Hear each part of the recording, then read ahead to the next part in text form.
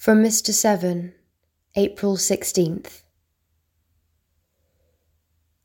4 days previous to his death, the change was so great that I passed each moment in dread, not knowing what the next would have. He was calm and firm at its approaches, to a most astonishing degree. He told me not to tremble, for he did not think that he should be convulsed. He said, "Did you ever see anyone die?" "No." "Well, then I pity you, poor Severn. What trouble and danger you have got into for me.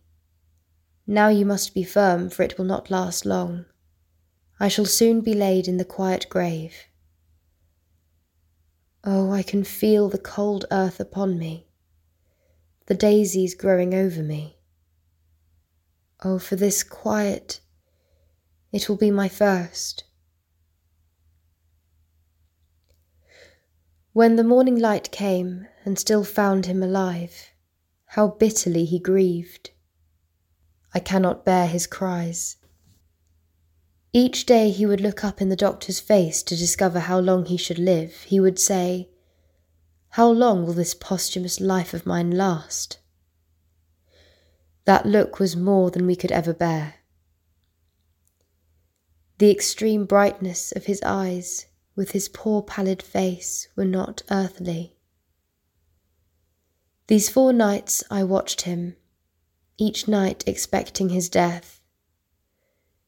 On the 5th day, the doctor prepared me for it. At 4 o'clock in the afternoon, the poor fellow bade me lift him up in bed. He breathed with great difficulty, and seemed to lose the power of coughing up the phlegm. An immense sweat came over him, so that my breath felt cold to him. "Don't breathe on me, it comes like ice." He clasped my hand very fast as I held him in my arms. The phlegm rattled in his throat.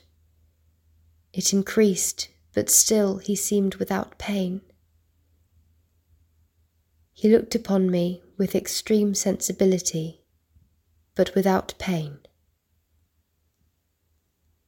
At 11, he died in my arms.